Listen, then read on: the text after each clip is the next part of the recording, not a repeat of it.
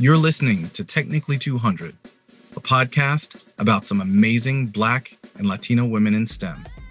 This new season, in honor of Black History Month, we're celebrating the stories of Black women in STEM. Stay tuned each week for interviews and roundtable conversations because we'll be talking to women in tech, entrepreneurship, finance, and much, much more. Another episode of Technically 200. I am here with the lovely and vivacious Janice Omodeke. Janice is the CEO and founder of the Mentor Method, an enterprise platform helping companies keep and develop their diverse talent using the proven power of mentorship. Using a double-blind algorithm, the Mentor Method is closing the opportunity equity gap in the workplace. Janice is a 2020 Austin Under 40 nominee and winner of DivInc's Champion of Change Diversity Champion of the Year for the City of Austin. Venture-backed by funds including Backstage Capital and Capital Factory, Janice's company was a finalist at the Grace Hopper Annual Conference in 2018, is a Mass Challenge Texas Gold winner, a 50 on Fire winner for both Austin and DC Inno, and a 2017 Startup Grind Global Exhibition selection.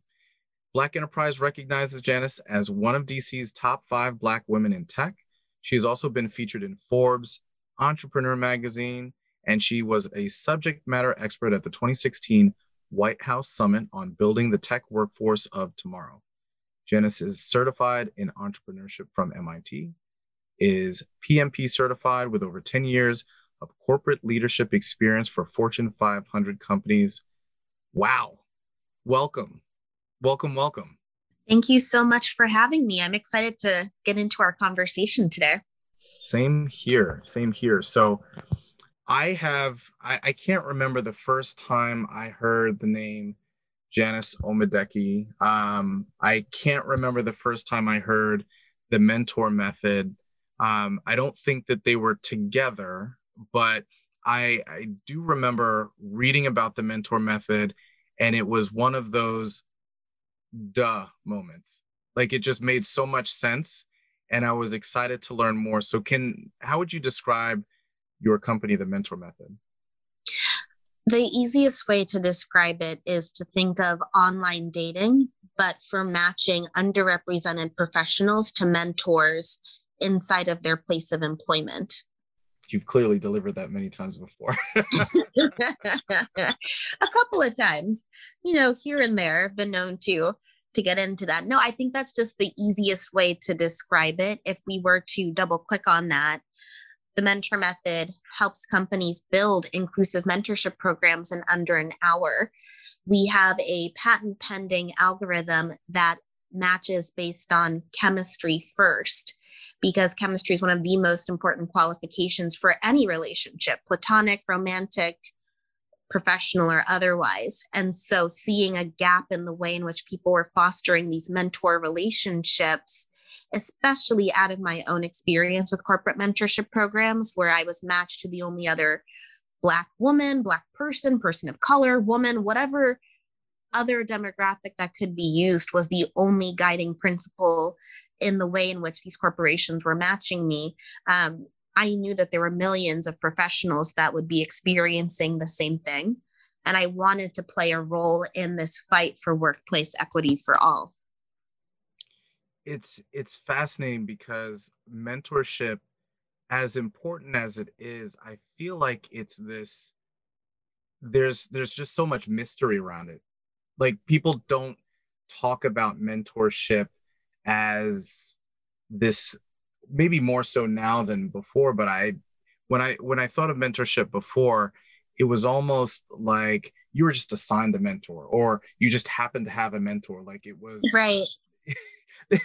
this thing that goes beyond explanation. It's like, why do you think that was? I think the system's in place, right? People, I'm sure, were doing the best that they could with limited resources that they have. But when you're looking at the HR professional that's responsible for implementing this program, they may not have a product background the way I do. They may not have a business development background, or they may not have the resources and the tools behind them to be able to create the mentorship program of their dreams. So they're doing their best with what's available, but oftentimes that's just a spreadsheet matching based on external parameters, competing against pressing tasks of their standard 9 to 5 position. And so you talked, I actually watched your TED Talk, which was fantastic. I loved it. And I can't unsee it, but I want to steal some of your devices. But you had that audience, and I think there are probably, of the maybe 100 TED Talks that I've heard, that was probably one of the most reactionary or emotive ones in terms of the audience's response that I've heard. So well done. Thank you. Absolutely. And you talked about the fact that your colleagues, when you were working in corporate America, and it sounds like the pale male counterparts, they were supporting each other by providing sort of like the insider tips on how to advance their respective careers and who to talk to and who to get sponsorship from. But when it came to you felt like a bit of an outsider, and you weren't given the same guidance. In fact, you even said a partner had told you that you needed to get high heels, I think. Higher heels. Yes. Okay. That's not as bad. Higher heels, right? No 3.5-inch heels here. No, much higher than that, and a designer handbag. And what's interesting about that is I was still an entry-level graphic designer at that point, and I got a bonus of, I think, $1,400. And that's a lot of money in any case, but significantly so when you're making much less. And so I was really excited about that. I always saw the value of education and upskilling so that I could get promoted faster.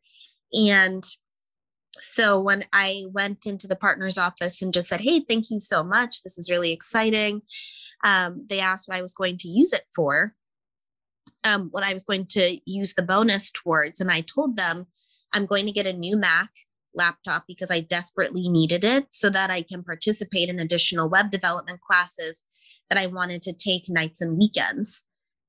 And so when you know that that's the conversation we had, and I was still told to get a designer handbag and higher heels, it's still mind-boggling to me, but I hope they're doing well.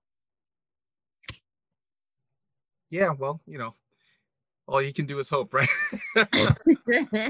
I know, all you can do is hope, and then build a company to correct the wrongs that you experienced in your own career, and then call it the mentor method.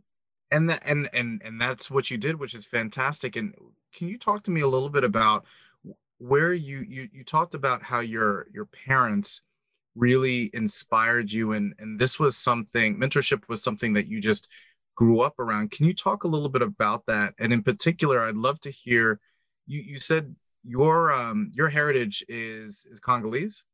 Correct. Can you talk about how that came into play, just Congolese and African parents, what influence that has had on your success? Sure. Well, there's a high level of accountability, putting it lightly, in terms of... I knew that was a euphemism. African parents don't play.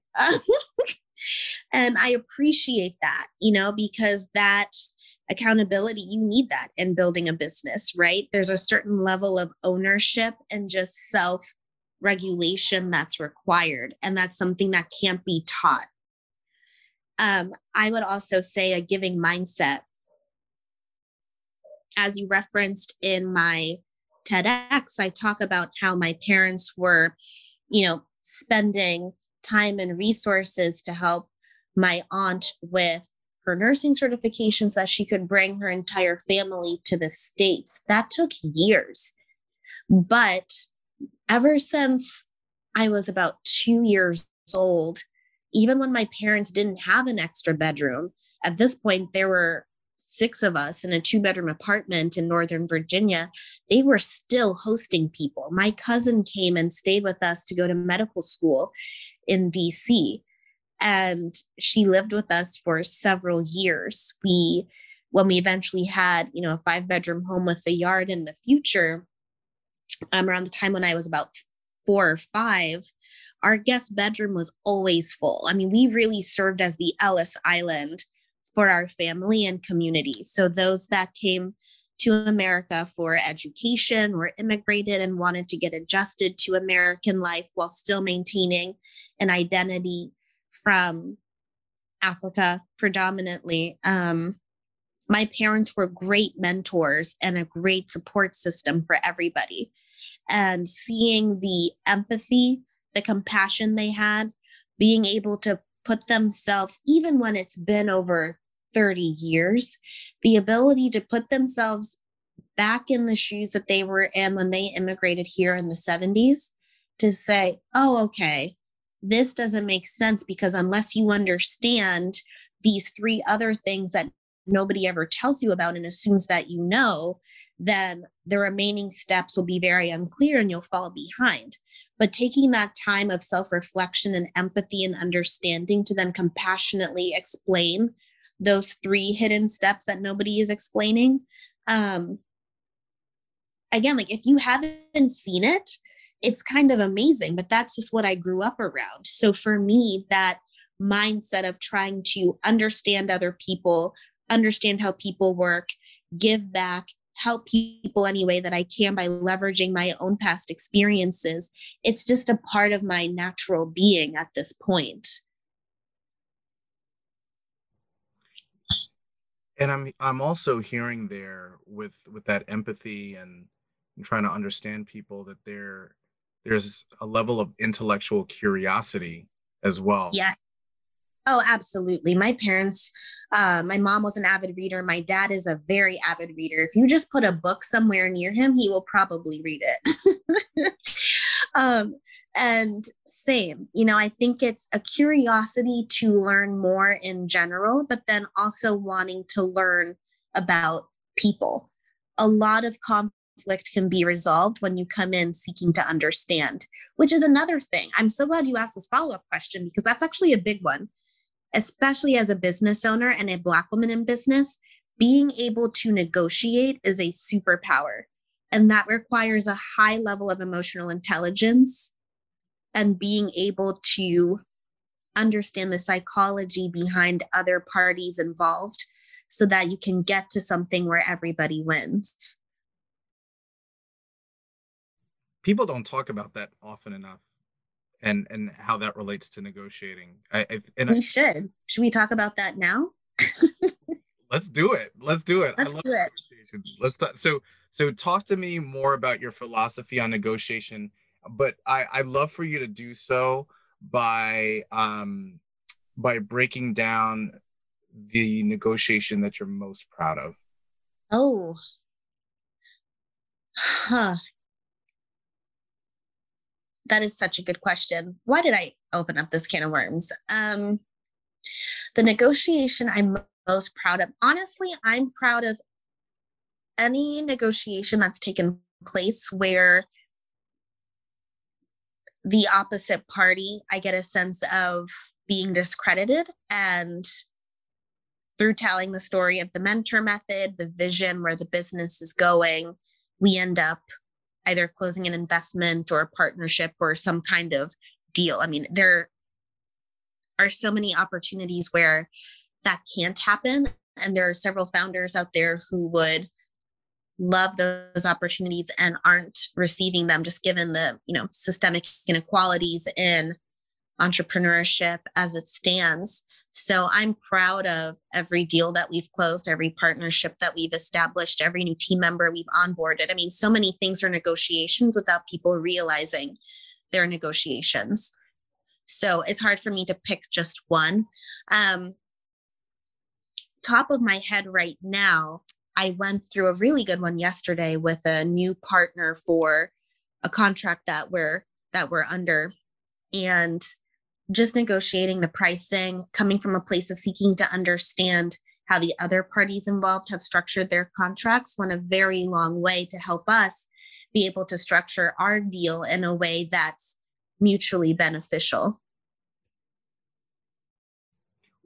So how do you get there when you say, because I think when you say seeking to understand, I think a lot of people it may conjure images of, well, tell me what you want. Oh, well, I mean, that's part of it, right? So, for example, in this conversation, I asked the individual, I went in saying, okay, we have concerns about these clauses in the contract. I want to get into those, but I also need to know what's most important to you in this entire contract so that we know what we can work with. So what items are most pressing for you?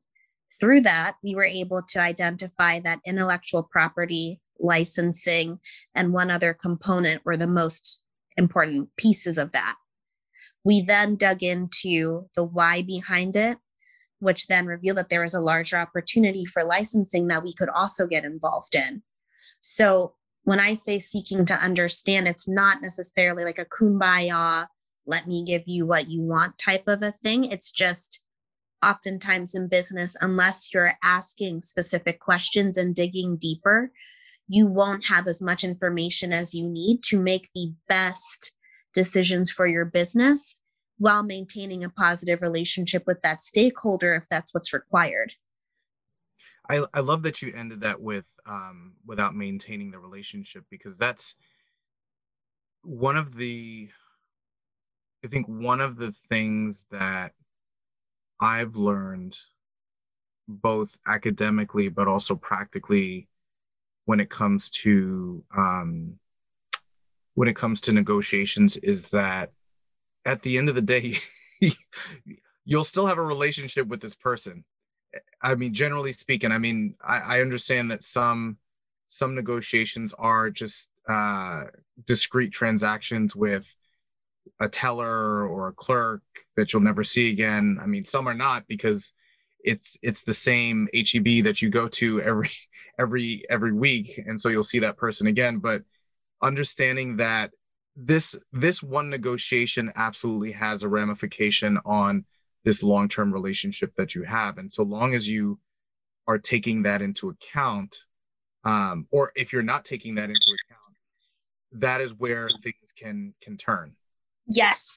I think sometimes people watch a lot of these hyper dramas, as they're called, right? So think about Scandal back in the day, where parties are going in, guns blazing, manipulation, catch-22s, all of these things. And that's not necessarily scalable to real life, right? So going in with an adversarial mindset versus saying, okay, let me figure out what's going on with this person and why this contract is completely absurd. And how do we make sure that the things that the mentor method and myself as a founder care about are reflected in the end outcome of this conversation? It's really about, especially if this person is going to be a team member, or if you're doing a joint venture, this is a teammate. This person, whether you work with them now or in the future, can have an impact on your business. So it's best to go with a team mindset versus something more adversarial when, quite frankly, both parties do need something from each other. Man, you are phenomenal. And so thank you. No, hey, I'm sure it's not the first time you heard it today. Question for you is, what would you say is your superpower? It changes depending on the day and what's going on with the business. But for today, I would say my superpowers are vulnerability, authenticity, communication, and strategy. I would not have expected that you would have said vulnerability, let alone live with that. So can you go into what is wrong with putting vulnerability in there? Why didn't you think that? What kind of bias are you bringing into this conversation? No. So that's not what I said. I didn't say anything was wrong with it. I said I would not have expected you two have included that nor led with that. So can you please? Oh, yeah. More. Absolutely. And I'm just giving you a hard time. But no, I think things in the business shifted in a positive direction when I just became a human being first. When there's that fear of being rejected or not being accepted, or, you know, quote unquote imposter syndrome, all of those other factors come into play, it's really hard to think as strategically and really bring your best to those scenarios. The minute I stopped caring about those and really focused on building the best product possible, which we've done, getting the right team around us, which we've done, making sure that we're actually playing a strong part in this fight for workplace equity, which is the guiding principle for the mentor method, which we've done, things started falling into place. And that started when I began working on increasing my level of self-acceptance, recognizing that there will be people who have an idea of what a Black woman founder should be, what a woman founder should be, what a Black founder should be, just any sort of segmentation. People will always have an expectation of who you're supposed to be. And the more time I was spending trying to live up to those versus actually being in alignment with myself, the business, how I was interacting, it all shows it whether or not you want to. So working on that level of self-acceptance to not play those games requires a level of vulnerability with yourself, and also a level of vulnerability to just bring yourself to these opportunities and these conversations. If we were having this podcast interview, say 3 years ago, I would not be giving you a hard time. I would have just stayed muted, paused, waited for my time to read my bullet points, muted again, and that would be it. That comes across very cold and robotic. But because I have this level of self-acceptance and vulnerability, we're having more of an interesting conversation, I would say. I also think that having that level of vulnerability, even going back to that negotiation, being able to say in that conversation with this individual, we're excited about this contract. This is making big headway for other areas in the business. And we want to make sure that this isn't terminated, but we also have to do right by the business. There is a level of authenticity and realness that came in that moment that I don't think others necessarily bring to those sort of interactions, but it made a significant difference. And we were able to get the results that all parties were seeking. So it worked well for us. That's why I'm saying vulnerability is my superpower. I love it. Well said. And I mean, not that you need me to, but I accept that. Good. I know it's rare. I think, also early on when I was building the mentor method, it was still in that era of, this founder in a dark room with a hoodie, these hyper geniuses getting funding for a PDF and not much else, right? Or a sketch on a napkin and not much else. And there was this sort of notion around what a founder should be and what a leader should be. I believe, so for example, I'm now blanking on her name, but, women who would take one day of maternity leave and then go back to work and, that's their choice, but they were also applauded for making that choice. And others who did not make the same choice were ridiculed for not following the example of one individual, let's say. There was a lot of that taking place when I was starting the mentor method and even coming up in my professional career before I created the company. So I'm sure you've seen that too. And that's why I think vulnerability is something that I encourage my mentees, people I'm advising, and my peers to start building that muscle memory for, because that's really when we're going to start seeing changes of businesses that are doing well, but are also human beings and treating their teams properly and going ethically into the world while still generating high levels of revenue. Trying to process all of that. just because when I think about all that you have accomplished relative to and let me take it back. So part of what I have, or how I have grown through this podcast, is there's been like this evolution of trying not to focus my questions or position them from a deficit mindset, right? Tell me about what Yeah. you overcome. Tell me about how hard it is to be a Black woman raising VC, right? Because Right. I feel like in doing so, the narrative is always that you're having to fight, and there's nothing wrong with fighting and winning, or even fighting and losing and learning, but it I don't think that that's the narrative for everybody else. And so, I mean, it is true. I fight on a daily basis, right? Like we have to, the elephant in the room, right? The elephant wearing a systemic oppression t-shirt, like it is what it is, right? And we're fighting against it, and things are changing very slowly, but they are changing. But I get what you're saying in terms of not wanting that to be the focal point of your podcast. And that's why I was excited to participate.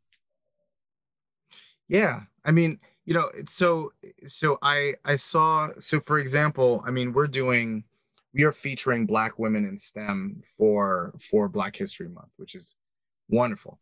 But we also feature Black and Latino women for this podcast, so I think we're okay.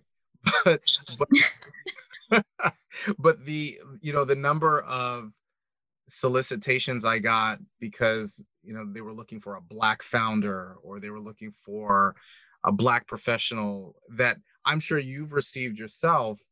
It's I don't have a problem with that because it's Black History Month, but as long as you don't forget me those other 11 months, right? Right. That is a very valid point, and we're aligned on that thinking. Yeah. Well, so can you talk to me about fundraising? That is, I mean, that's fun for me in the way that negotiation is fun for me. Talking about and looking at fundraising is fun for me. And that's not to say it's not hard and challenging, but talk to me about the success.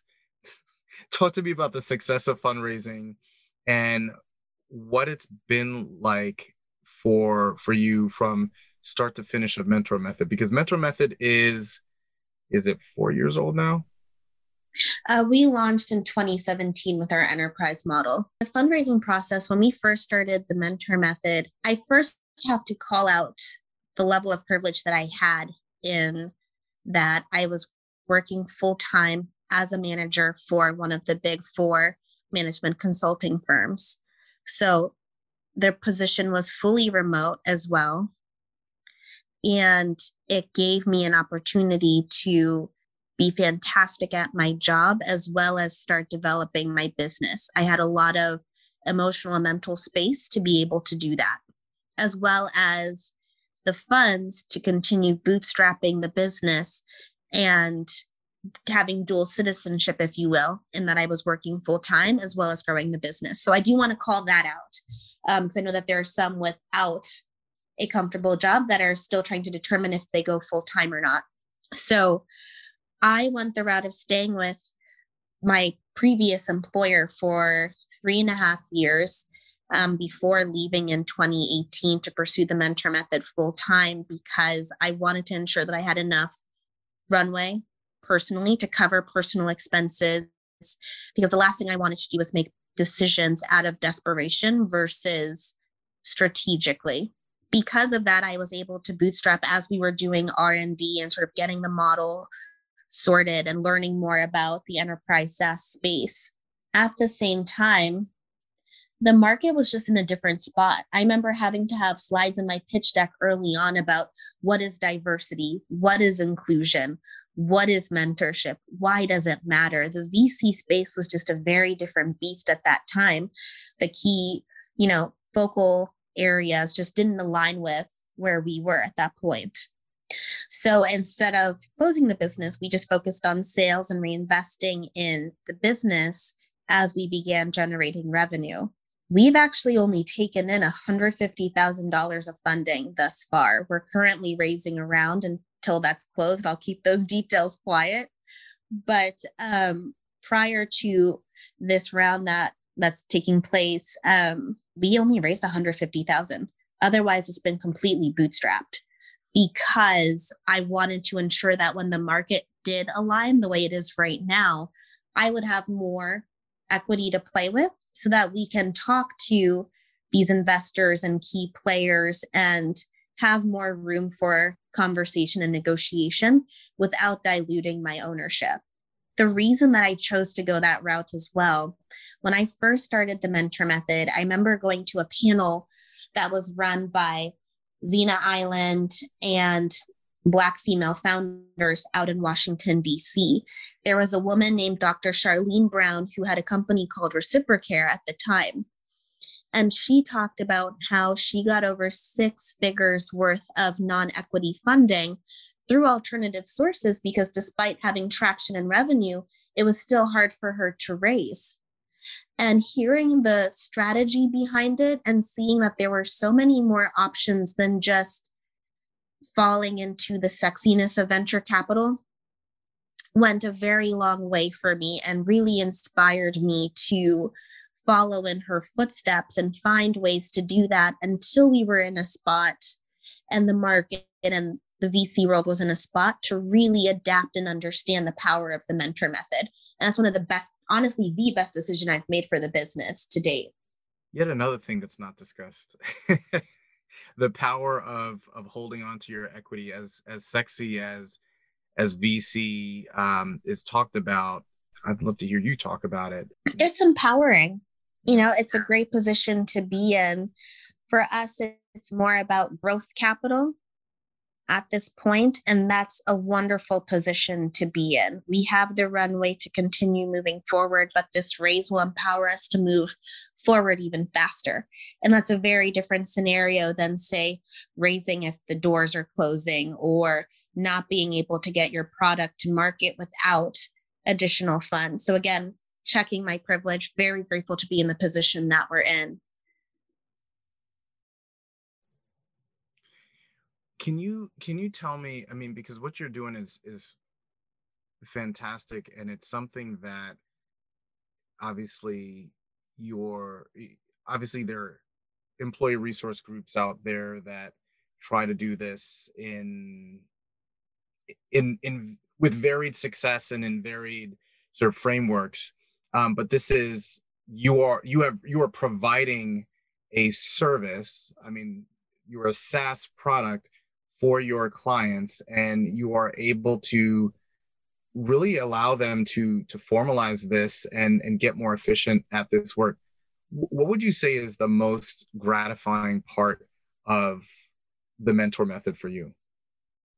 You started touching on it. There's a lot of power behind employee resource groups and the investment that corporations are making towards ensuring that their underrepresented professionals have a safe space to be themselves, network, and discuss the highs and lows of being at that place of employment in a space that fosters that authentic connection.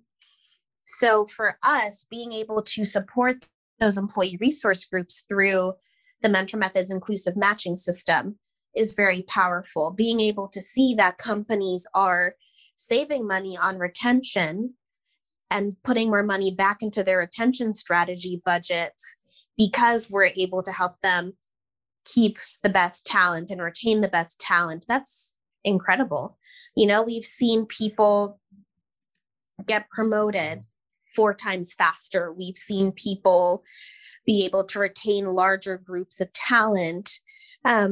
We've seen people create businesses, which is fantastic. We've seen military spouses that are new to the city get acclimated, make friends, all through the connections from the Mentor Method. So it's really rewarding to see that even with the scalable tech product, because we're not in the office with our customers. I would love to, but that's not sustainable.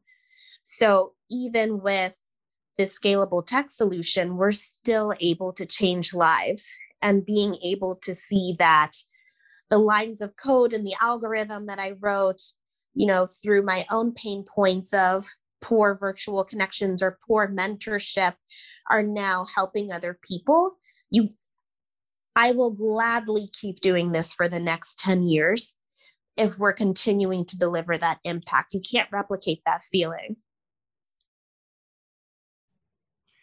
So you hit on something right there that I'm curious about, and I get asked this question all the time with the work that we do at Code to College. And what we do in our organization, we source volunteers to teach students how to code, develop professional skills, place them into paid summer internships. And they say, well, what do you want to do?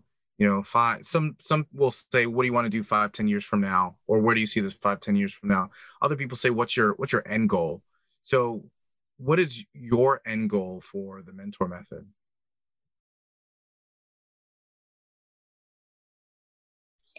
That's a great question. I will say we are exploring a few paths of what that end goal will look like. And I'm very excited for everybody to stay tuned and join our journey as we continue building the best possible business we can. That's really the focal point, right? Like, the end goal can't happen if the business isn't in alignment and in the right position for those opportunities. So right now our focus is really delivering value to our customers and expanding our customer base. But when lightning strikes, we'll be ready for it. And we're very excited about that. Oh man, you're going to give me the CNBC answer, huh? I gotcha. I was just thinking that. I was like, wow, I sound like a presidential debate. But at the same time, the thing is, and you understand this as a business person as well, things can change, right? Like this time last year, I remember coming back from speaking on a panel in a 300 plus person room event. Like, that is not happening anymore, right? Like, the world has changed so significantly in a year that we never anticipated it changing our lives forever the way that 2020 has. So for me, it would feel slightly obtuse to say, based on what's happening in this moment, we are going full steam ahead for IPO, exit, whatever it is, considering that the markets are changing in our favor, which is fantastic. There's just so much that can change in the business world that I just want to be open to receiving the abundance and ensure that we're adapting and that we're keeping an open mind towards adaptation versus, and I'm sure you've seen this, like becoming that bullish founder that will not do anything besides chase after this one goal, even if it's not going to be realized. Is that a better response? Less political?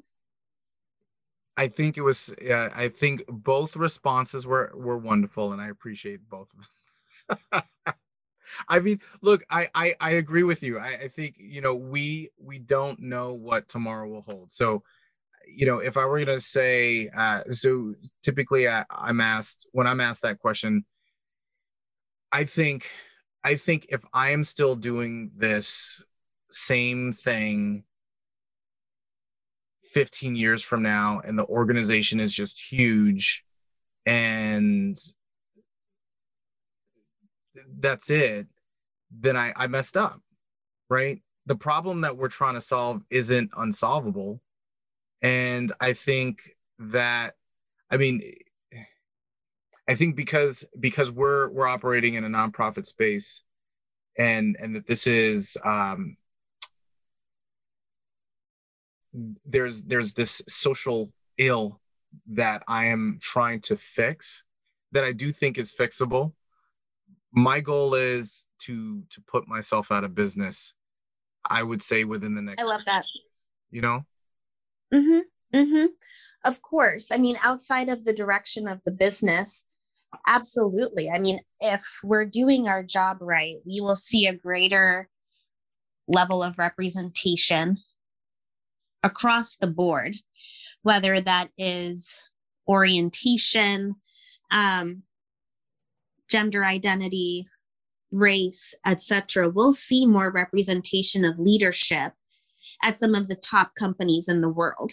We'll see a greater number of Black women CEOs running companies. We'll see more, we'll just see ourselves reflected in leadership, and we'll see leadership reflecting the world around us, because leaders do not fit just one archetype, as we know. Yet, if you look at, say, the top 50 companies in the world and what their CEOs or their leadership looks like, it would tell you a very different story. So for me, the job is done when we're able to see those changes reflected, not just at the very top, but that mid-level range too. Oftentimes, that's the key drop-off point for underrepresented professionals, whether that's changing industries, building a business, starting a family, whatever it is. There tends to be a drop-off in representation at that mid-level manager point. So if we're able to help connect junior-level professionals to mentors so that they can break that barrier of mid-level manager friction and continue moving up the ranks, then we've done our job. That's fantastic. Well, it has been an extreme pleasure speaking with you. I'm not surprised. I was expecting that, and I'm looking forward to even more conversations, whether on or off the podcast. And I look forward to having more conversations on the podcast and also offline. I love what you're doing. Fantastic mission. As a woman in STEM myself, it's so important. So I'm really looking forward to finding ways to support such an incredible mission. Well, thank you so much, Janice. It has been, as I said, it's been a pleasure. I don't mind saying it several times. But thank you so much. Thank you so much for joining us. And for all of our listeners, please check back. We will have another episode of Technically 200 dropping soon enough. Janice Omodeki, thank you for joining us today. Thanks for listening to today's episode of Technically 200. Don't forget to subscribe and visit us at technically200.com. Until next time.